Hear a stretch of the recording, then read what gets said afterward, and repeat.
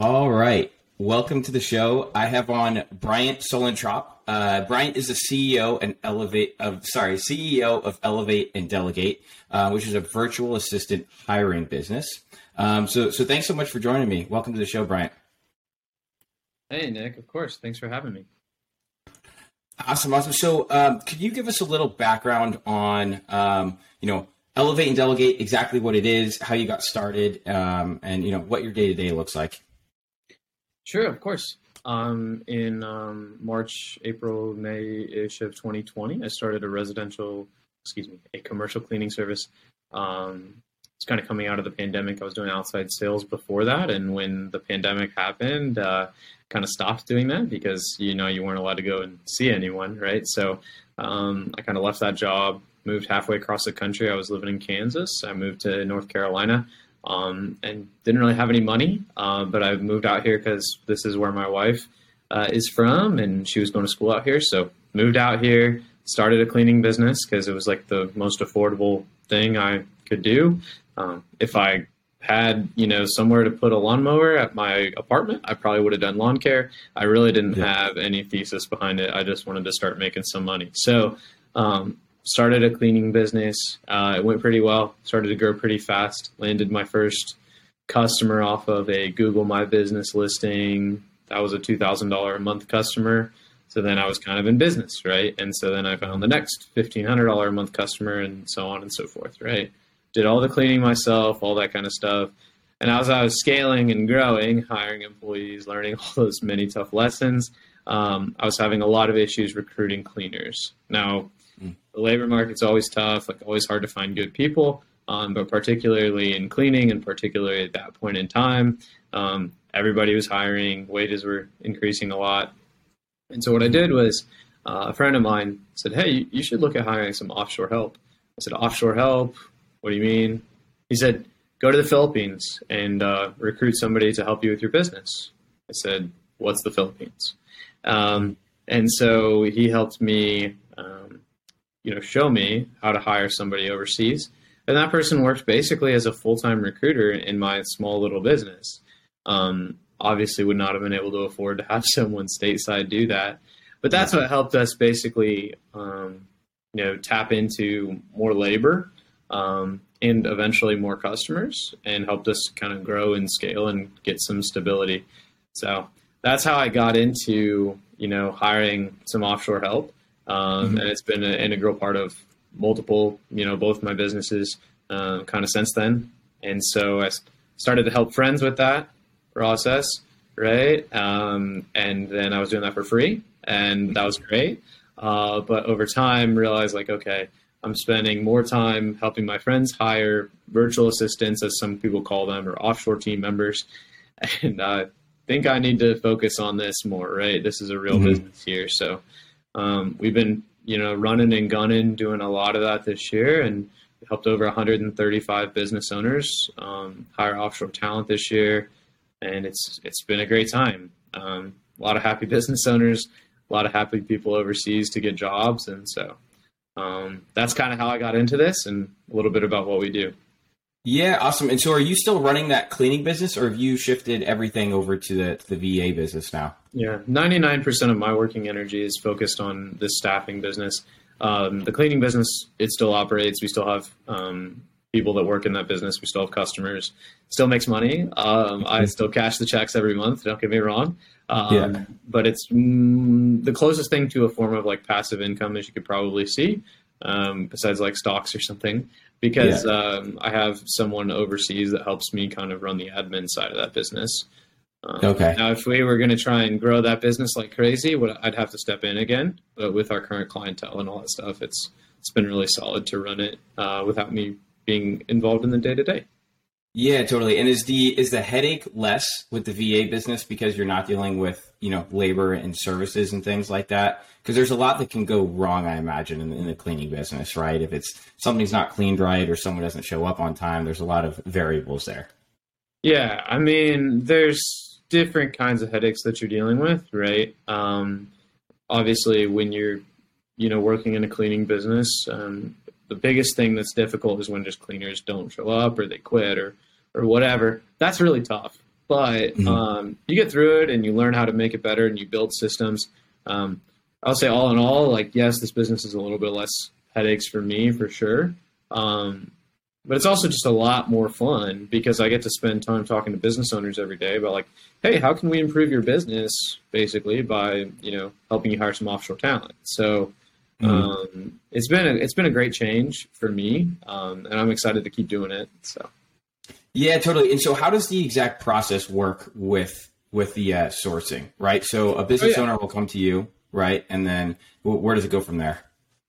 Oh, absolutely. So what we do is we kind of assess their business needs, right? We need to talk to them about what are your actual needs? Where are you hurting in your business? Where are the pain points? Like what is your limit to maybe scaling revenue to the next stage, or maybe it's operational stuff that you just want to hone in and focus on a little bit more.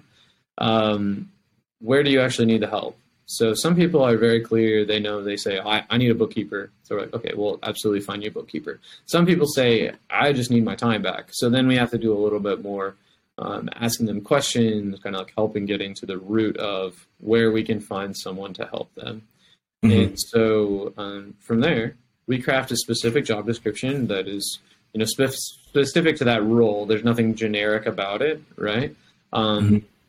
Even if they say, oh, I just want a bookkeeper, we need to make sure that we're recruiting a bookkeeper that has, knowledge of whichever software they're using, whether that's Xero or QuickBooks or Wave apps. There's so many different options. And so we take that to market. We use a series of paid job boards, unpaid job boards. We have a huge referral network of people that we've, obviously helped get jobs, and all of their friends and family and, cousins and aunts and uncles and stuff who want a good opportunity. So that referral network, and then we have a Facebook group with like 20,000 people in it, all looking for jobs. And wow.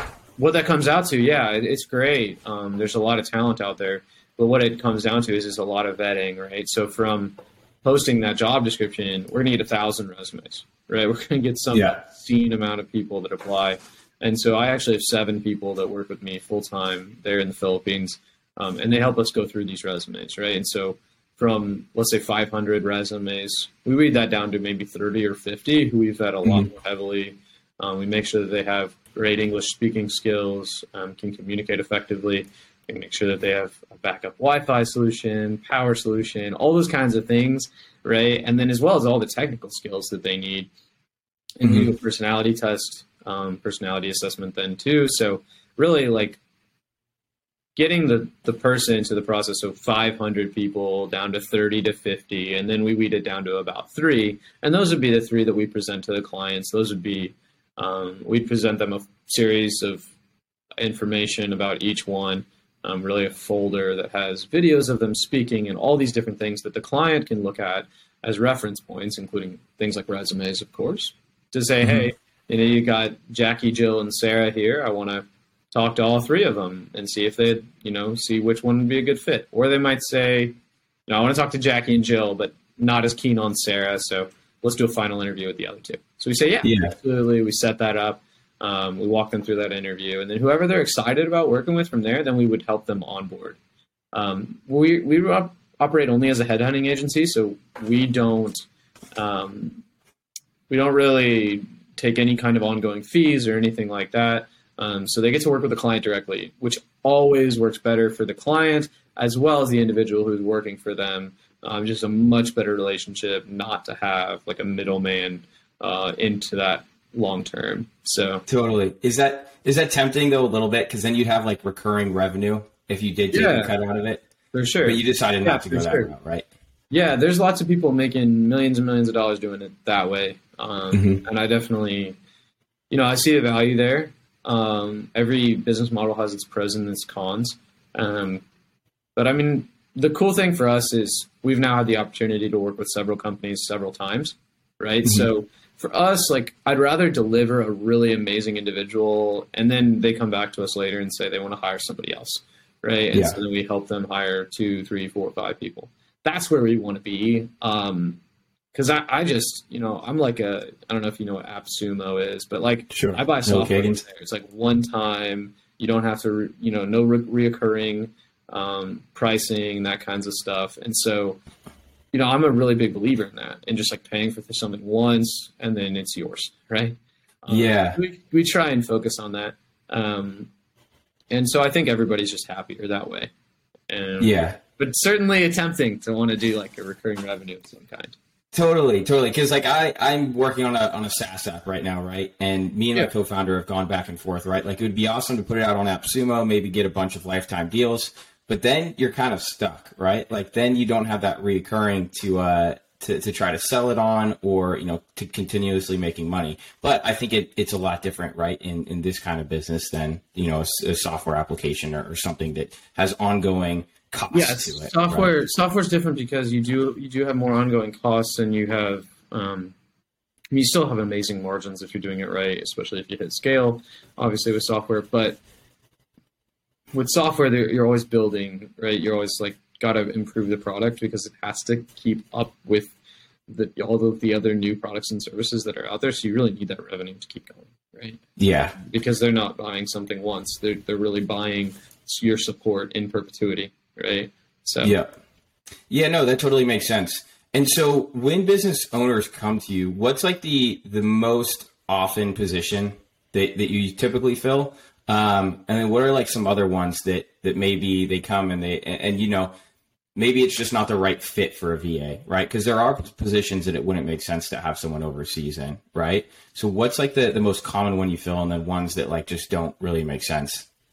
Yeah, we're transitioning all of our copy right now to reflect not calling them virtual assistants, but calling them offshore team members. The reason that we're doing that is because the roles that they can fulfill are pretty technical in nature, generally. We hire a lot of virtual assistant type, like generalist individuals. That's probably about 35% of the hires that we make. And so those would be people operating in a variety of tasks. Maybe they spend half their time doing bookkeeping, but 25% doing customer service. The other 25% is biz dev, right? So I call that person a generalist. But outside of those, we hire a lot of bookkeepers, a lot of like video and photo editors. We hire a lot of social media managers. We hire lots of marketing people and business development help. We hire people to help you keep your CRM updated. We hire a lot of different individuals in different tasks of people's business, as much as, we've hired financial analysts for people. And so it gets more technical, right? We've even hired software developers for sure. Just different, all kinds of roles that we're hired for. And the good thing is that the hiring process is collaborative, right? So we pull the client in at the end, right, to do that final interview and to really make sure that they have everything they need. And we also back that with a guarantee. So especially for these technical roles, like if for any reason they're not an amazing fit, like we guarantee to find someone that is. So that's kind of how we're able to find a variety of roles. Yeah, totally. That makes sense. And, at my last company I was at, right, we definitely needed a lot more help.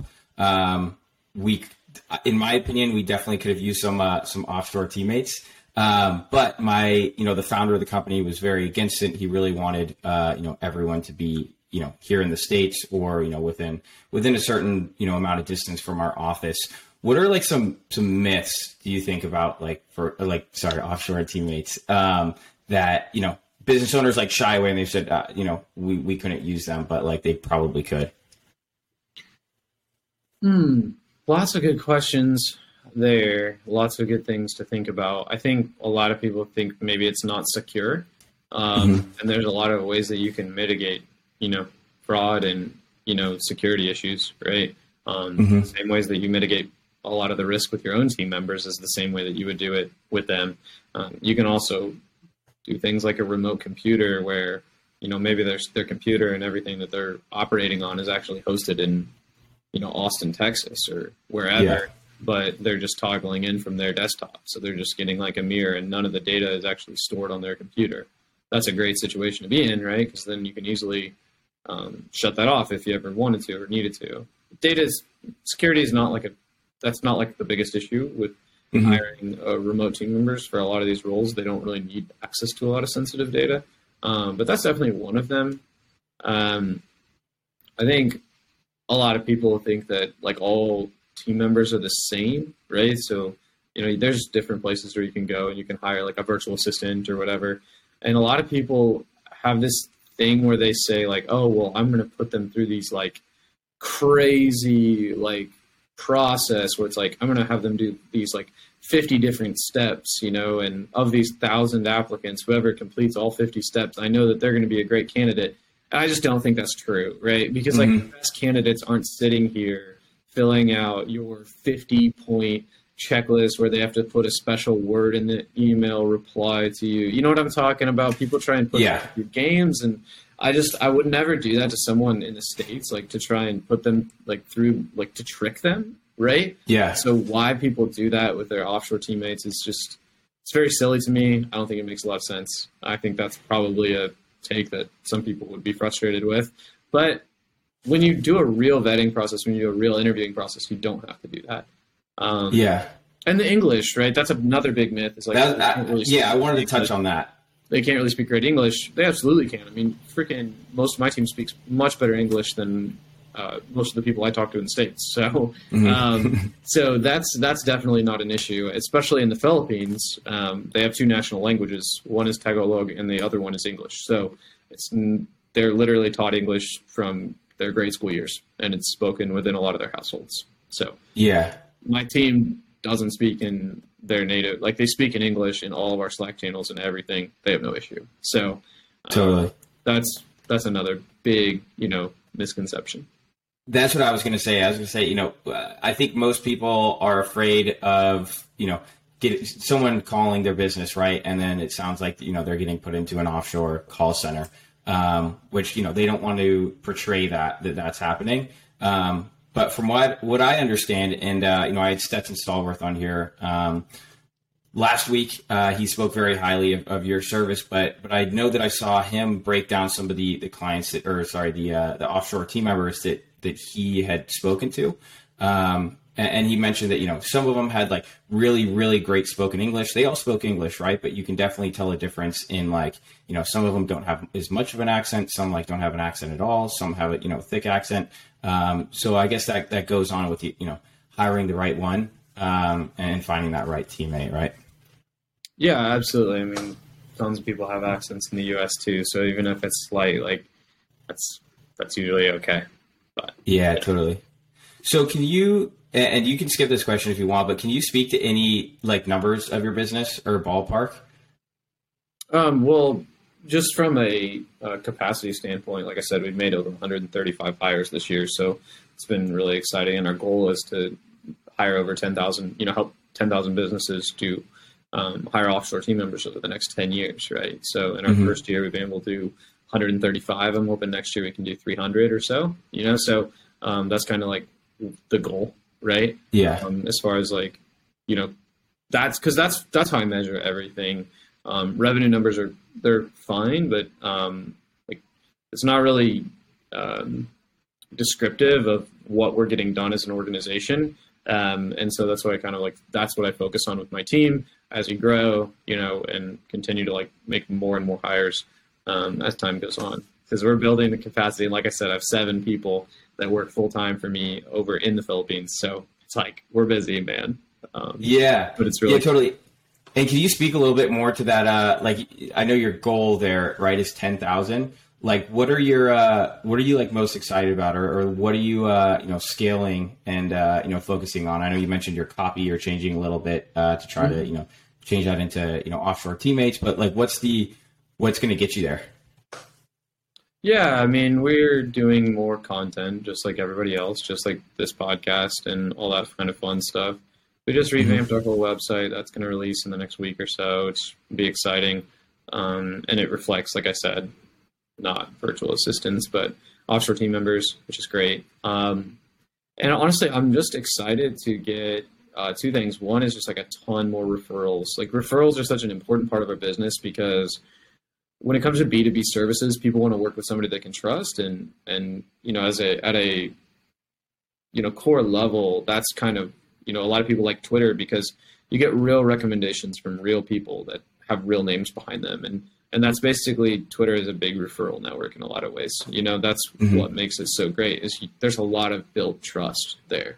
And so I want to see us do, have more and more referrals. I think that would be great, and continue to build relationships with customers who, they want to make you know, 10 hires or something like that, right? Like that's awesome for us because we can build like much more of a relationship with them, and help, more people overseas. The other thing is I don't want to just focus on corporate clients. I think the other cool thing that I see is like, especially over the last few years, there's so many solopreneurs or small creators or small business owners, not to use like a buzzword with creator, but all of these individuals, like you might, like some of them are making, let's say they're having a lot of success. They make 70 grand a year, 80 grand a year, with their little LLC. Well, like they don't have the money to hire like a $40,000 a year admin person to like run their stuff. But if they can hire an overseas teammate for 12 grand a year and get back 20 to 25 hours a week of their time, or maybe 30 to 40, that's a really big quality of life improvement for them, and also is going to free them up to do more opportunities to make more money. So I really like, as much as I like working with the larger corporations, I really also like working with the solopreneurs and the small businesses, because they get a lot out of the service. Yeah, I could totally see that. Is there any clients that you've had that you're like, oh, like I made it, like this is pretty sick? Yeah, I mean, Liam Kircher is somebody that I helped early on, show him kind of like how to hire a virtual assistant and hire some offshore help for his cleaning business. And I mean, that dude was working 60-hour weeks before just on his cleaning business. And now that he's got some help, like with the admin stuff and recruiting cleaners, like his quality of life went way the frick up, like just really dramatically improved. As far as like how many hours he was working, but also he was able to start an entirely new business on top of his current business, which is his coaching program, Cleaning from Zero, which is awesome. And there's a lot of people that are having a lot of success with this program. Actually, Stetson, I think, is one of them. But yeah, I mean, that's like an amazing example, because like it's taken his business like through the roof, basically. Totally. So that makes me really happy, and he's a good friend of mine, so that's awesome too. Yeah, that's sweet. And so one thing I did want to ask you about, so obviously you've grown a pretty, I would call a substantial following on Twitter. How did all of that come to fruition? Have you, and when did you start, on Twitter? Let's see. I think back in fall of 2020, maybe? I'm not sure. I'd have to go back. It hasn't been that long. Fall of 2020, Nick Huber posted on his podcast that I listen to religiously. He's actually the original inspiration for me starting my cleaning business. Didn't know about all these cleaning guys on Twitter or anything like that. Like I said, just wanted to start something to make some scratch, like make some money. And so Nick Huber told, he said, get on Twitter. I'm making like tons of amazing connections. I'm like, okay, I'll log on to Twitter, blah, blah, blah. So I started like following him, and then following Moses Kagan and other people that he's talking to, and like chiming in, trying to reply a little bit, talk a little bit about the things I'm struggling with, the things I'm dealing with. And at first on Twitter, it was mostly like just therapeutic, like just being able to talk to other business owners who are dealing with a lot of the same crap that I am as a business owner. People calling out, customer issues. Hey, can you give me some advice here and there? And that's really what it became about.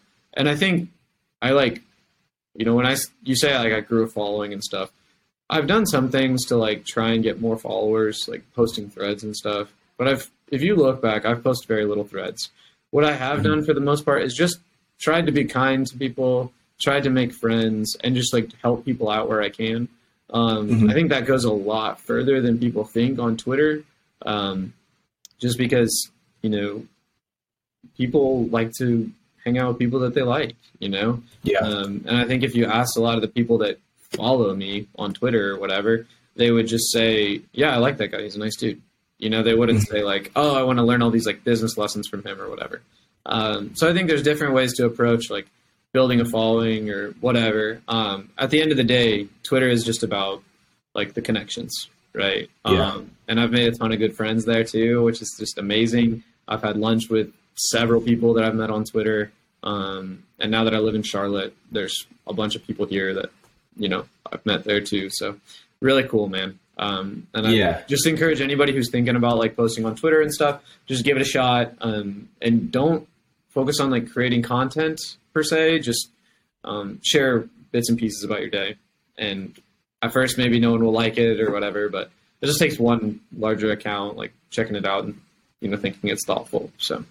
Yeah, totally. And how instrumental do you think, like the growth of your business and probably a lot of leads that you get, right? Because I imagine when you get a lead from Twitter or from a referral, right, your cost of acquisition is basically nothing at that point, right? Which is how you can grow a business a lot quicker than if you have to spend a ton on acquisition.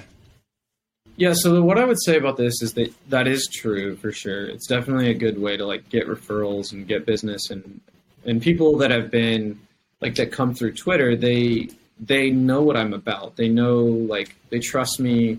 They understand what we're trying to do here. And I think that's important, right? Because people do, I don't want to say people buy from people, but they do. They kind of buy from, they don't like to buy from these like corporate brands and stuff like that. Mm-hmm. And so just having a face and building a relationship with your customers, I think is important.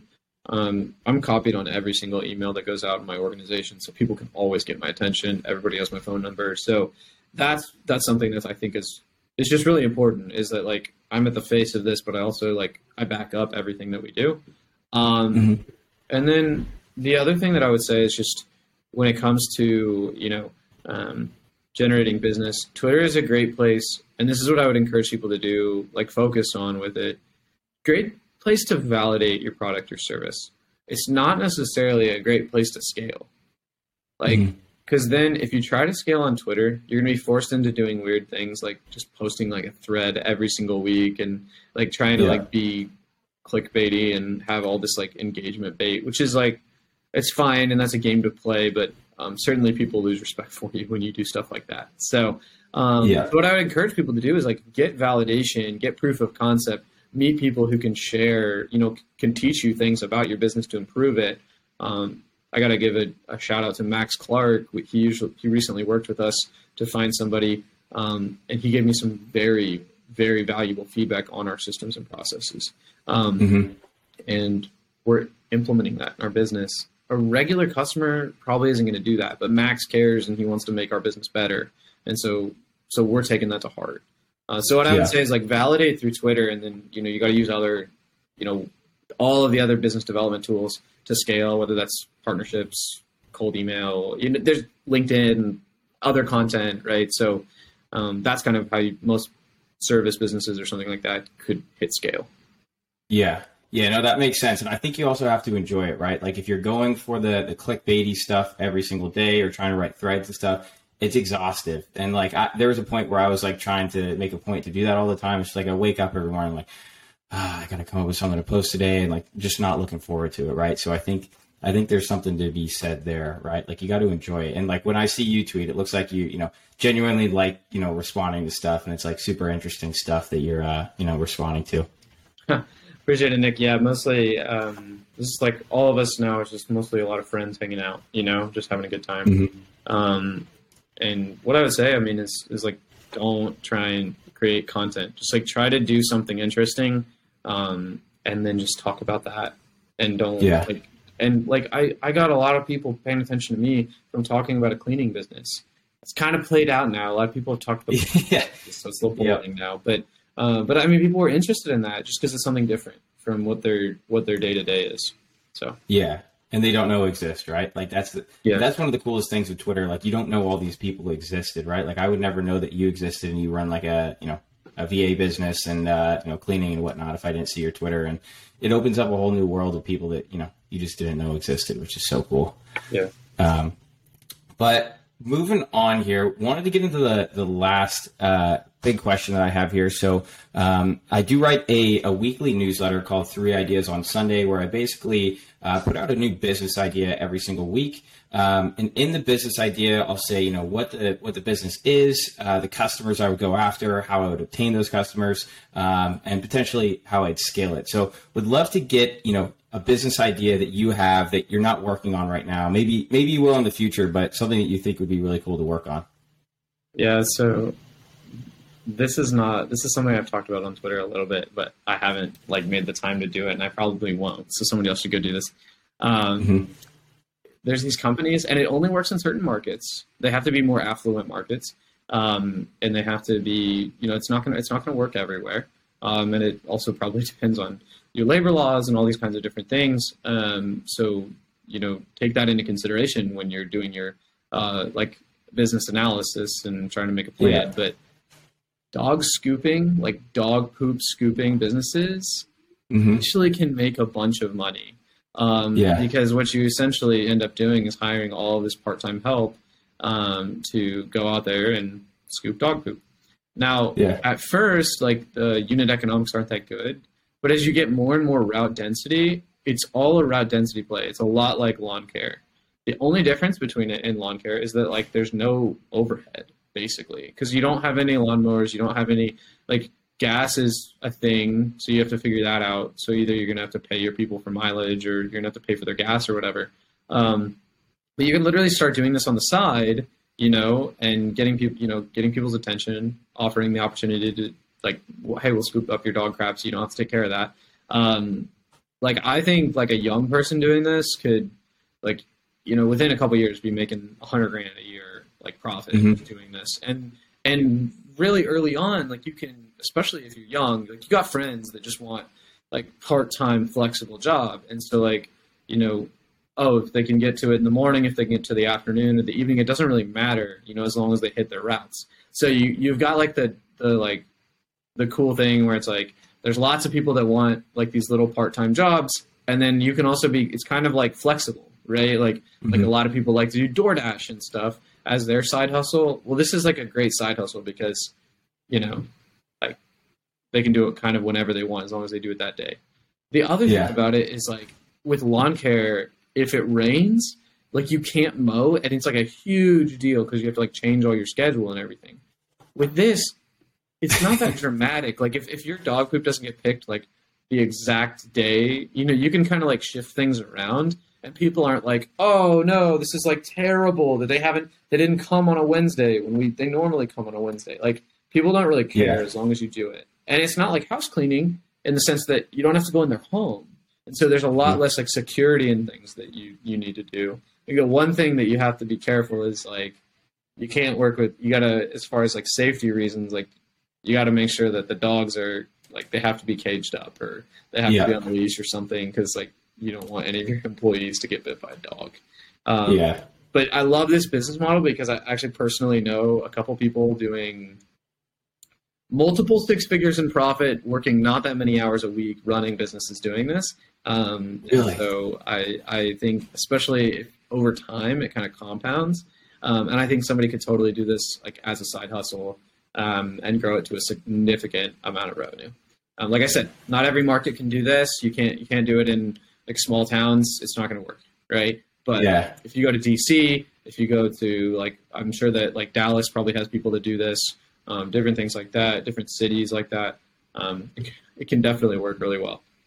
Totally. What areas are your friends doing it in already? Like I probably shouldn't say because I don't. Can you say like the state or whatnot? Look, I mean, really just any affluent area, basically. Like that's what I would look at. Like look at average incomes, and then you're going to focus on certain neighborhoods, right? So every city also has like, these are the neighborhoods that you really want to hit, like the ones that you want to canvas. Even when you talk about marketing and stuff like that, it's like, putting up signage like in certain neighborhoods because you're going for density. So you want to hit certain areas super, super hard, right? And then you go to the next neighborhood and hit it super, super hard, right? So that hopefully kind of like you want to, because you make the more money, the more route density you have, the more money you make because it's less time driving. Yeah, totally. It's super interesting. My grandma actually sent me a newspaper cutout, and it was like a business in, I want to say it was New York, doing 500,000, doing exactly this. And so immediately I was like, what do the unit economics break out to, right? Because I'm thinking, how much is someone willing to pay? And then how long does it take, right? All of that type of stuff. What do you think the unit economics sort of look like on that? Yeah, I was actually just gonna pull this up for you because I have there's a franchise that does this, and they actually list their pricing online. So give me just a second. Let's just get your quote. Yep. Okay, so what they said is up to 4 dogs included for for 3 times a week service, it's $15 each time they visit. So it's $45 a week if they come 3 times a week, which is like, if you think about that, $45 a week, $90 every 2 weeks, about $180 a month. Like that's not a bad gig. Yeah, that is 12 visits. So you're not like I said, like you have to have the route density. You basically have to be able to like hop out of your vehicle, do it in 5 or 10 minutes, be at the next place in, 5 minutes, like less than 5 minutes, right? Couple minute drive, hit the next place, couple minute drive, hit the next place.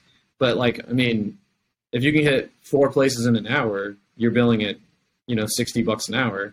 You pay your employee 30% of that, right? You're going to pay them $20 an hour. They can get a good side hustle going there. And you're billing at a good rate. Like I said, it's all going to be about that route density. So, yeah, that's super interesting. So if you had to go start this tomorrow, what would you start with? So like, how would you go get your first customer?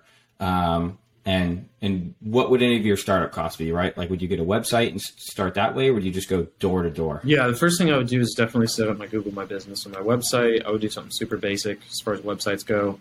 Google My Business. I probably have a couple friends like, excuse me.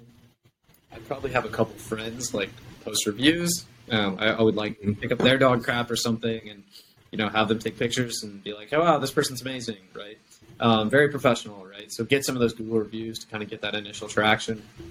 I would, build your website to help you look professional, like I said, and then that hyper local marketing, so yard signs, chalk, any of those kinds of things like that guerrilla marketing that costs you almost nothing to do, to just like really hit some neighborhoods, right? People call them bandit signs. Those are those like signs that everyone hates, but they're like the little rectangular ones that you see on street corners. Those work really well. Like that's just the truth of it. Like they work really well at getting people's attention, and that's a great way for low cost to stick in the ground and get people's attention. Especially like if you want to hit one geographic area, right, where it's like somebody's on their drive home, into their neighborhood, and they see the sign 4 times. It's like they're going to get the phone number and call you.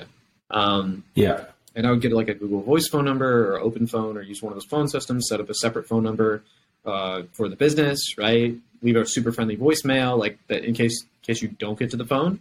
Like I would set up some kind of like super easy booking online, or honestly, maybe I would just do a contact form because like, at first you're not going to know exactly what information you need, so you're going to have to ask them and kind of figure that out. But I'd also just go copy all the competitors and see what the best people are doing. Yeah. Go look at go find the dog pooper scooper businesses that has 200, 300 reviews. Just copy everything that they're doing. So. Yeah. Yeah. And when do you think you'd hire your first employee, or do you think you just do that right off? How much money you have, right? I think it depends how much money you have, but I mean,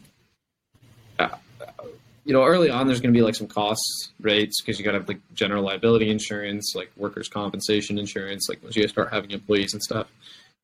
So if you do it on your own, you kind of can like get along without that for a little while because you're not going to like sue yourself, right? So that helps. I'm not a lawyer, so don't take legal advice here, but you can kind of get along without doing a lot of that stuff. But like if I had a little bit of money, I'd probably hire somebody right away, right? I'd hire my little brother or my cousin or my friend or my high school buddy, right? The same way, like I would honestly just approach it very similarly to how people build lawn care businesses, like the residential ones.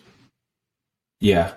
And there's a ton of podcasts and resources around that business. So you could just take those and then like just take that blueprint and stick it on the same thing. One. Yeah. Awesome. Well, thanks. Honestly, this is the best idea that I've had on the podcast yet, I think. I'm only 3 episodes in, but this is definitely like the best one because it's super actionable. It's like someone could literally go start this tonight, right? And start generating calls through Google My Business. Look, man, you're not going to get super rich doing this, but I think everybody could benefit a lot from just like starting a simple business. And like, let's say you do it for a couple of years, you make $100,000, you don't want to do it anymore. You either sell that route to somebody else that does the same thing, or you just close the business. It's just fun. It's okay. It's not the end of the world, right? So yeah.